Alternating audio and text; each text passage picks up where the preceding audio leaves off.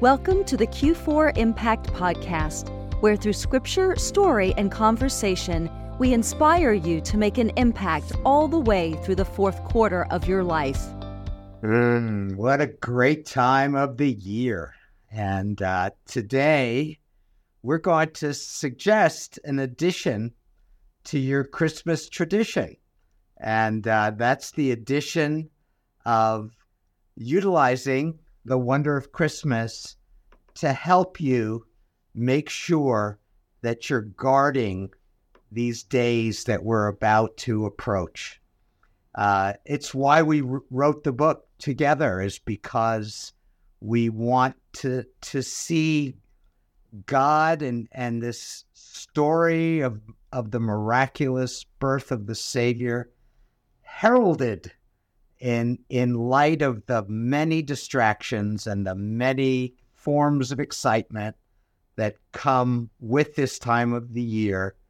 It's been my observation that sometimes Jesus gets almost narrowly placed in a very slight corner, and I just don't think that's right. I think we need to honor and glorify the Savior. What an opportunity. The world is probably more open to hearing the story of Jesus in these next few weeks than the rest of the year. So here's a tool to assist you not only in your own personal devotion to reading the story and reading the word and benefiting from it, but to use it as a tool to give to your friends and to your neighbors to encourage them to get introduced to the one who could transform their lives. Absolutely. And I'm excited today to take these next few minutes and just talk about, I think today we're targeting the first 5 chapters of this book. And I want to start by saying that as I was writing this, it had a personal impact on me because I learned so much more, as you will in this book, about details related to the people, the times, the locations surrounding the birth of Jesus. And what that did is give me fresh wonder, and thus the title, The Wonder of Christmas. It is an easy read. It's beautifully illustrated. And what I believe it does, because it's now a part of my Christmas tradition, is it gives me a greater personal connection to the story. And as you just said, Ron, helps me delight more in Jesus through the holidays. So, Ron, why don't we begin with chapter 1 and share a little bit about what people could find there? Okay, we're gonna start with the first kind of scene 1, and it doesn't start in the manger scene. It doesn't start with the birth of Jesus. It starts with this elderly couple, Zacharias and Elizabeth, and another account of a miracle birth. There's a couple of miracle births over the course of Scripture, and we think of Abraham and Sarah, where there was a miracle birth, where Sarah gave birth to Isaac. Well, here's another example of a couple that were described as being beyond the years where it would be normal for them to have children, and an angel, the angel Gabriel, who becomes a very busy angel in these next series of events, and appears to them and makes this announcement to them after years of silence. And I think as we studied the story, Susan, we talked about the hundreds of years where nothing was going on. There was God's voice was somewhat silent. The prophets were silent. And so, you just think of, wow, 400 years of limited communication, and then all of a sudden the story begins and the angel Gabriel appears, and it's the beginning of the most impacting event in the history of the world. I mean, consider it. This is going to be the solution to the problems that all of mankind are going to face. And I could spend 20 minutes and talk about what takes place between Zacharias and Elizabeth, but that's why you should read the book and, of course, read the story. But that's where it begins. And I'm going to leave it at that. I love where it begins because it's sort of like that building anticipation. And if you have children in your home, you see that growing with each passing day before, Christmas morning or whenever you prepare to open gifts. And I love that with Zacharias and Elizabeth, God was in a sense, just like that. This was the prelude to the big event. And it just gets very exciting. And I love that, this was the beginning of God's rescue plan. And he chose to use regular individuals. And that is comforting because it's a reminder that today he still uses us regular folk and wants to advance his plan in and through us. There's a quote by John Piper that I love, and it says, God is always doing 10,000 things in your life, and you're maybe aware of 3 of them.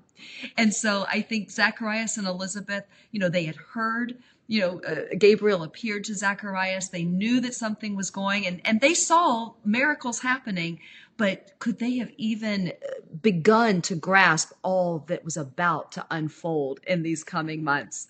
So that's chapter 1. Ron, take us to chapter 2.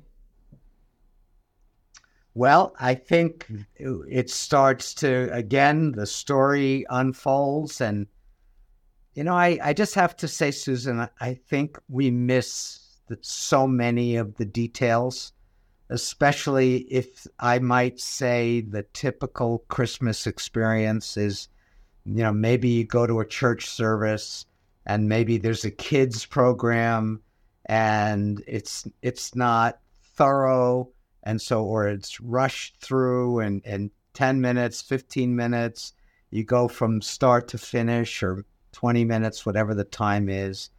And you just miss all of the details of the naming of John, that Zacharias, the custom was that he should name his son after himself. His name would have been Zacharias.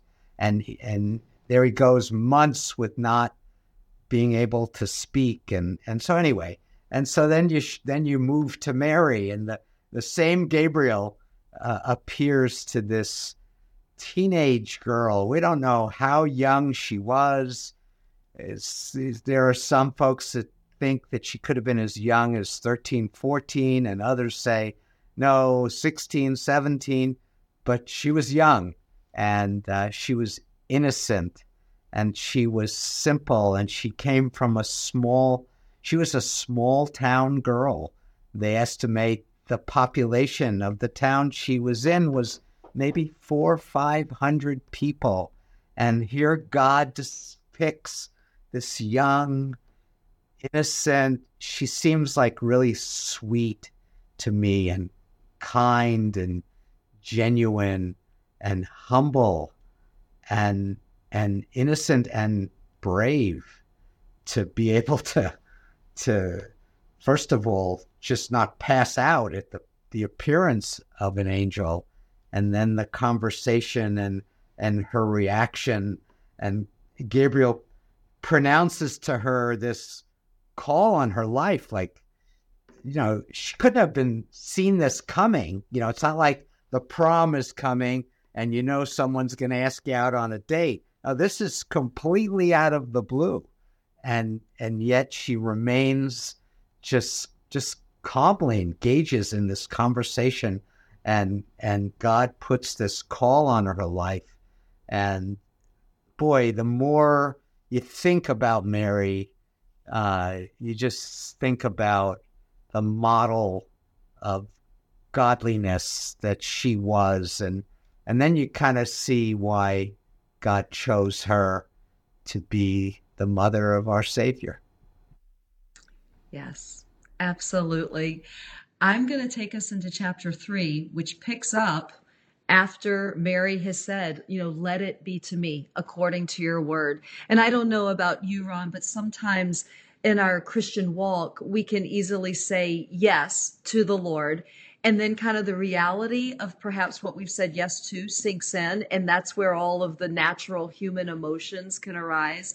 And that's what stands out to me about Mary is realizing, oh my goodness, I am single. I am unwed. I've never been with a man. I'm going to be pregnant. People are going to think the worst of me. And so what does she do? She goes to Elizabeth for, I think personally, it doesn't say this in the scripture, but I think she knew that in Elizabeth, she would be received with empathy and with comfort because Elizabeth, having been barren for so long in a society that looked down and considered you not walking with the Lord if you did not have the evidence of children, would have known what it was like to have been rejected and could definitely come alongside Mary, which we know happens. And just again, the correlation to us, we are made to be in fellowship with one another. And I love 2 Corinthians 1:4 that really speaks to this. It says he comforts us in all of our affliction so that we may be able to comfort those who are in any kind of affliction through the same comfort we ourselves receive from God. And I believe that that is what Elizabeth was and was able to give to Mary. And really, only a sovereign God could accomplish his overarching plans while simultaneously tending to our individual needs and desires. I think another standout for me is that, and I don't want to spoil the story. If you don't know it, you have to read it, is that Mary and Elizabeth worship. And that's just a reminder when I recognize and see just the fingerprints of God, the miracles that he still works day in and day out, is my first response to worship. And that's what I want to leave with people listening today. That is what Christmas is about. It is a miracle what happened those 2,000 years ago, but that miracle still goes on if we are his children and his life is in us. So we are called to worship.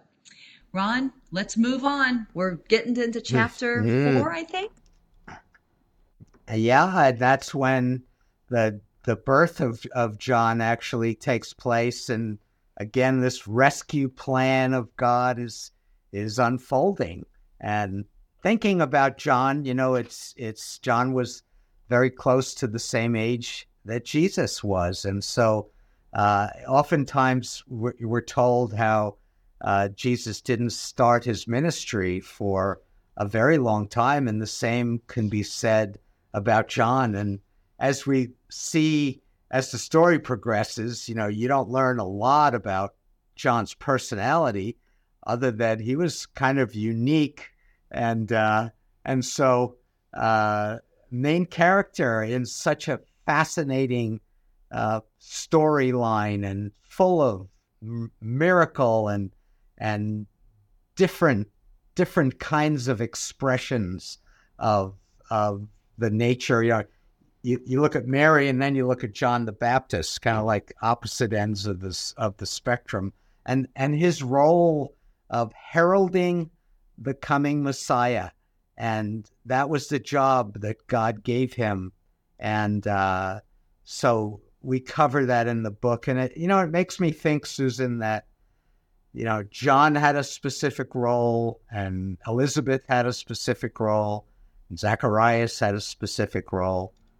And we have specific roles as we live in our lifetime.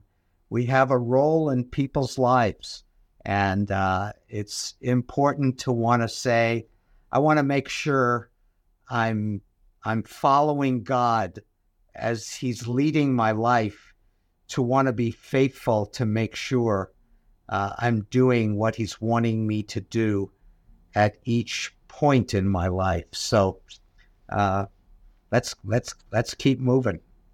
We'll do it. And I like that. And I want to just point out, even as you and I are talking about the story, which there's so much in it, and obviously we've written it in our own words, but the book does draw these correlations to help us apply it to our own lives today, because it isn't just a story of tradition. It is a story that is meant to affect how we live. And so I love that you are bringing that out as well. So the last chapter we will review today is the halfway point in chapter 5. And that is where we talk about the earthly father to Jesus that God chose, and that is Joseph. We are not told a lot about Joseph. And I think that that alone speaks volumes, because without all the details about his personal life, what really stands out is that God chose to use an ordinary man who was willing to obey by faith and through much difficulty and with no fame. He doesn't get recognized that much. But the reality is that is what we are all called to do. And, those of us listening, like, I don't consider myself extraordinary. I'm ordinary, but I am still called to walk in obedience with faith through whatever life circumstances bring. And so, Ron, what do you want to take us from here? Well, I was hoping you wouldn't leave me out in being able to talk about Joseph. I'm thinking, if there was a men's ministry right now in your church, you'd probably want Joseph to be in charge of men's ministry. Because to me, what an example of a man of God.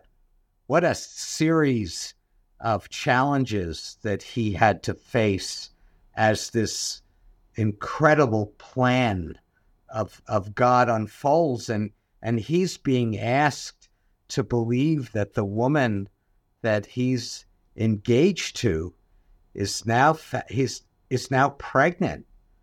Now, this isn't anything that's ever happened in the history of the world, that God is impregnating a young girl.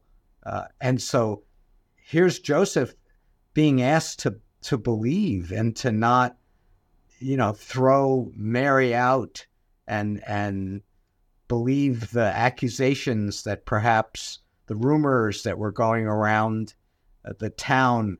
And what an example of humility he was. And yes, it says that God appeared to him in a dream and verified that Mary indeed was pregnant with the Savior. But still, even still, I imagine, maybe he doubted, was that really dream? Was I just imagining it? Or was it? He had to have just a series of temptations to not want to go through with what he went through with. But at some point, I'm sure, just finally surrendered to God's plan. And here he becomes the father, the Savior, the husband of the mother of God. I mean, this faithfulness and humility and courage and kindness to lead his family and to stand up for the truth and to embrace the call of God that was given to him. And that's the message I get is Lord, I want to embrace the call of God that's on my life, the specific thing, Lord, that you're giving me to do. And it's of course what I want men, as they hear this, to want to do in their own lives. Absolutely. It is a call to all of us.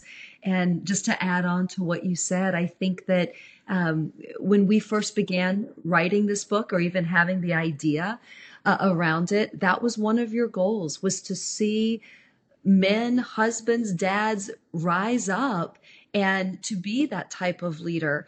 And that's another reason for this book. It is a tool that helps you bring the story of Christmas, the true reason that we celebrate, into homes all around the country. So, as we wrap up for today, I hope that you've enjoyed listening to this briefer than usual podcast. We're being polite this way because we know it's a very busy time of year. And we hope that what you've heard has given you something to hold on to that could maybe inspire you to start a new tradition. There is still time to purchase our book. There'll be a link in the show notes or to access our website where you can do so. But more than anything, we ask that you be reawakened to the true wonder of the story of Jesus. Join us next week where we will do another abbreviated podcast discussing more of the wonders that come with Jesus' birth as we review the second half of our book. Thanks for listening. Are you looking for a way to share the gospel through the gifts you give this Christmas? Q4 Impact is thrilled to announce the availability of the second edition of The Wonder of Christmas. Redesigned with a new cover and a guide on how to use the book to observe Advent, the beautifully illustrated pages will bring joy to both young and old as it reawakens hearts to the miraculous wonder of Jesus' birth. Please visit our website using the link provided to acquire your copies today.